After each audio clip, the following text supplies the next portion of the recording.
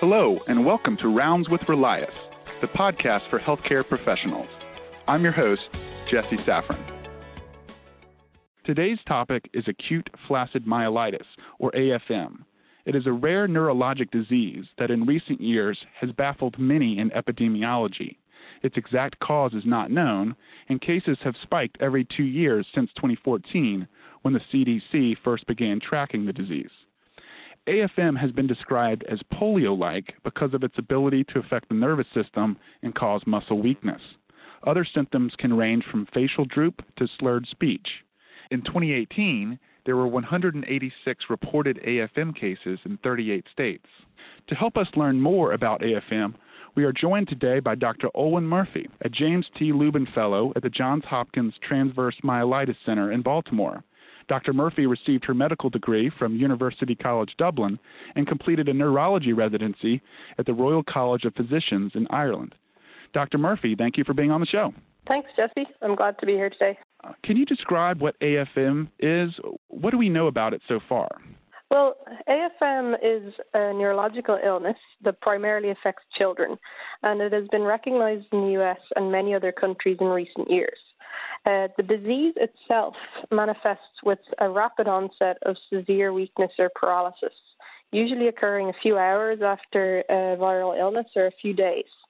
During the type of viral illness that a child usually experiences might manifest with fever, respiratory symptoms, or vomiting and diarrhea. The paralysis of AFM usually affects one or more of the child's limbs and can also involve muscles essential for either breathing, speaking, or swallowing. In a typical case, the child goes from being completely normal to a state of severe weakness or paralysis within hours to days. In fact, affected children appear very similar to children in the past who suffered from polio, a disease which was eradicated from developed countries in the 20th century through universal vaccination.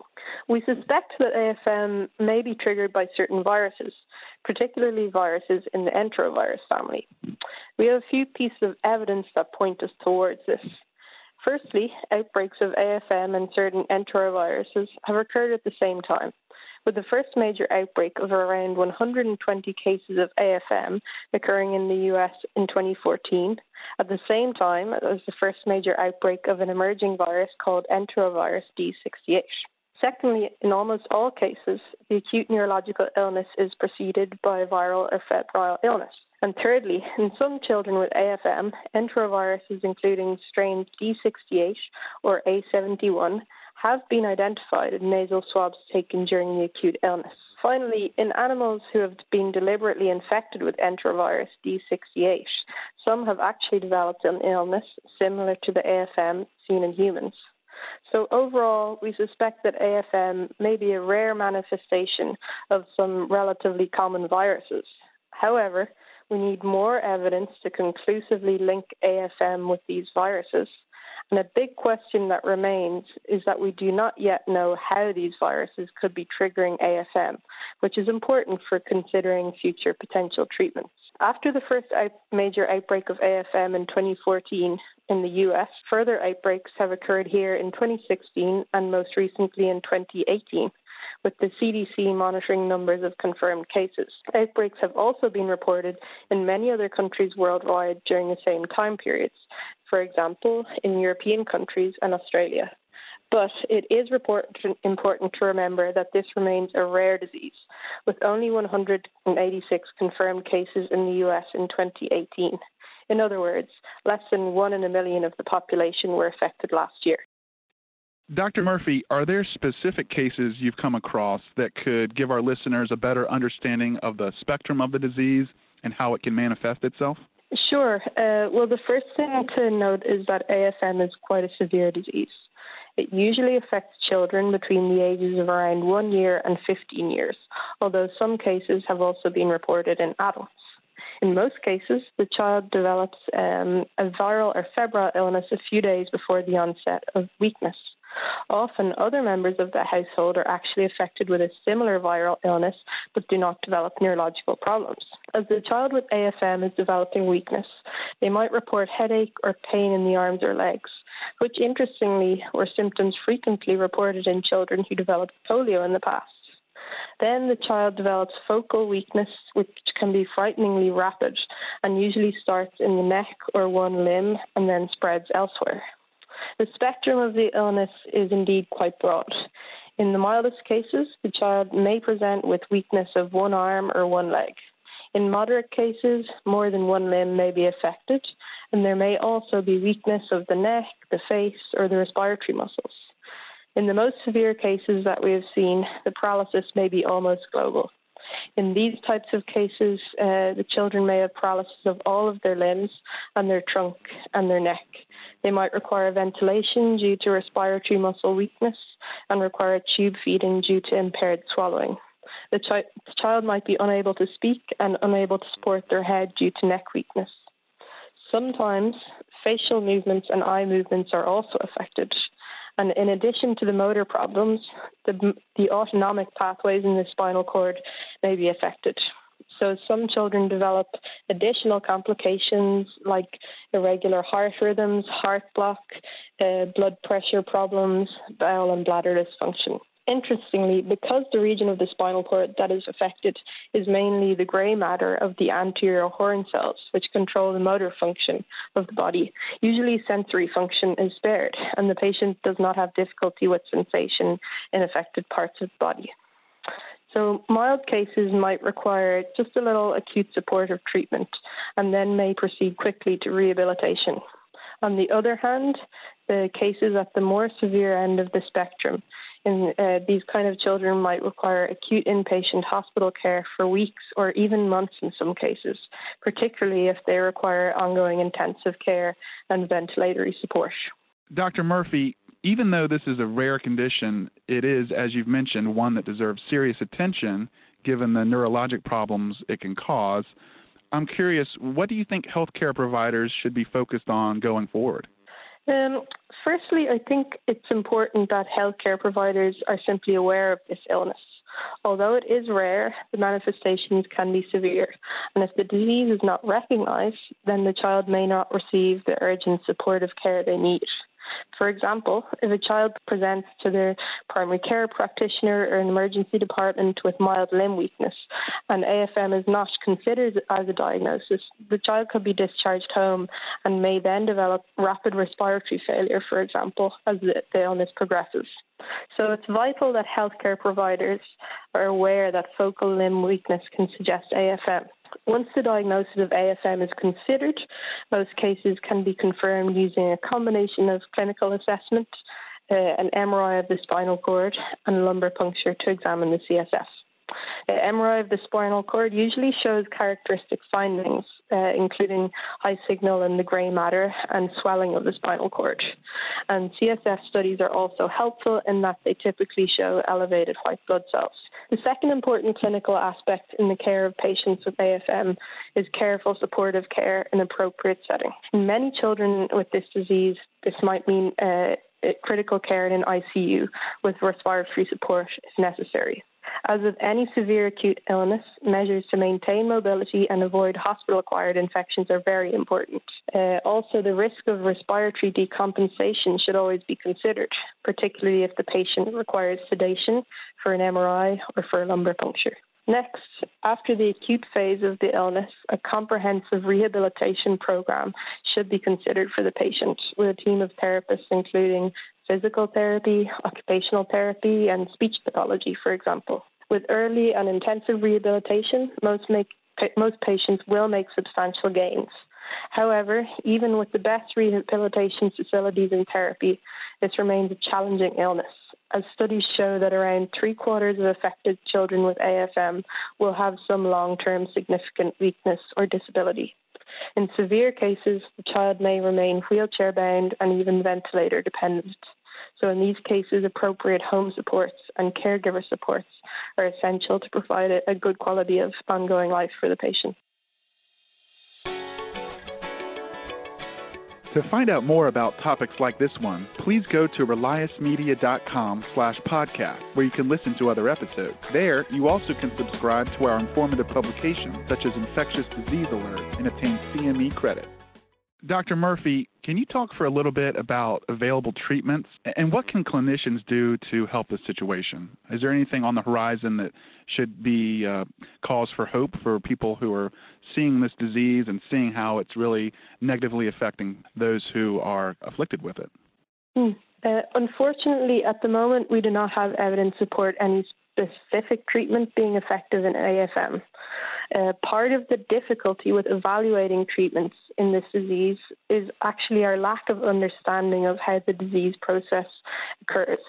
It's unclear whether AFM results from a direct infection of particular viruses into the spinal cord tissue, or whether it's actually a secondary immune-mediated process which causes the tissue damage. A range of treatments have been given empirically to patients with AFM, and these include treatments typically used for other severe autoimmune or inflammatory diseases. For example, intravenous steroids, intravenous immunoglobulins, or plasma exchange. However, there's actually not compelling evidence for us to be able to recommend any particular treatment at present. And as this is a rare illness, clinicians at smaller centres may wish to seek advice from larger regional paediatric or neurology centres to guide diagnosis and treatment if they encounter a patient with AFM. So while the lack of a specific treatment is frustrating, this does not mean that healthcare professionals cannot help improve outcomes for children with AFM. As I mentioned before, careful supportive care is essential to get patients on the road to recovery, and then great gains can be made with focused intensive rehabilitation. In the long term, patients with a history of AFM require many supports that other patients with the chronic neurological disease might require, such as walking aids, management of orthopedic complications, respiratory issues, and the need for ongoing physical therapy. Another interesting consideration for patients with AFM is the possibility of nerve transfer surgery, where a functioning nerve can be transposed to an area of weakness to help improve functional mobility. A number of surgical centres across the US can evaluate patients who may benefit from this type of surgery. Dr. Murphy, can you please tell our audience about the work that you're doing at Johns Hopkins in regard to AFM? And can you talk about the work that the CDC and others are doing? I know that the CDC created an AFM task force last November. Absolutely. Well, to start in Johns Hopkins, at the Transverse Myelitis Center, we are involved both in the clinical care of patients with AFM and also in the research of this condition. From a research perspective, we are particularly interested in the clinical phenotypes of AFM, why some patients with AFM make an excellent recovery, and why some patients have a much more challenging course. We are carrying out observational clinical research to give us a better idea regarding these questions. Secondly, we are particularly interested in MRI as a tool to confirm diagnosis and predict prognosis in AFM. MRI of the spinal cord in AFM typically shows swelling and inflammation in the grey matter, with some areas more affected than others. We're undertaking a comprehensive analysis of whether MRI images may help predict outcomes and even identify which children will need advanced interventions, such as nerve transfer surgery. Our colleagues in other departments in Johns Hopkins are also working on a number of other interesting research projects. A particularly important question that some of our colleagues are working on is why some particular individuals develop AFM. For example, we see many families where all members of the household develop a similar viral illness, but only one person actually develops the neurological complication of AFM. Is this because of a particular genetic predisposition or perhaps the nature of an individual's immune response? Another research project at Johns Hopkins focuses on how EMG can be used to inform diagnosis and outcomes in patients with AFM. I'm also involved in the AFM Working Group, which is an informal network of interested healthcare professionals who wish to collaborate to improve the clinical care of patients with AFM and learn more about the condition through research. AFM intersects many medical specialties such as neurology, pediatrics, infectious diseases, physical medicine and rehabilitation, and critical care. In addition to this, many healthcare providers are also involved in the care of these patients, such as physicians, nurses, and therapists. With the AFM working group, we are trying to bring together the expertise of all these diverse groups of people to develop strategies to tackle possible future outbreaks. So various research projects across the US and Canada are looking at aspects of the illness such as virology, immunology, lab research, and clinical research. The CDC has also established a task force focusing on AFM, and they're working with various stakeholders to improve case capture, diagnosis, and investigation of various issues such as risk factors. So I am hopeful that with all these individuals and organizations involved, progress should be made to improve outcomes for children with AFM in the coming years. Obviously, there are many unknowns when it comes to AFM, as you've mentioned, and much work remains to be done. What would you like to see going forward, whether in terms of new research or clinical practices? From a clinical practice perspective, the 2018 outbreak of AFM has tailed off in terms of case numbers, but we are expecting further outbreaks in the coming years. Outbreaks over the last few years of AFM have occurred in the late summer and fall, likely due to the impact of climate-related factors such as temperature and humidity on circulating viruses. So we can possibly predict the time of the year that future outbreaks may occur. To prepare for those potential outbreaks, we need to raise awareness of the condition so that patients can receive a rapid and accurate diagnosis to guide their care. From a research perspective, the first question that needs to be answered is what is the definitive cause of AFM and what are the pathological processes underlying this? Further developments on treatment or even vaccinations against certain enteroviruses may be limited until we have a better understanding of the disease process itself. Important clinical research questions include biomarkers of prognosis, such as MRI and EMG. And research questions that are more pertinent to patients who have already experienced AFM are questions regarding optimal rehabilitation approaches and how to select patients for nerve transfer surgeries. Patients who have experienced AFM and their families are really important for us to understand the impact of AFM on a person's life and what are the most important issues from their perspective. We have been helped greatly by the Transverse Myelitis Association, which offers a supportive network for patients and their families and caregivers to discuss these questions and involve patients and their families in the process of tackling AFM.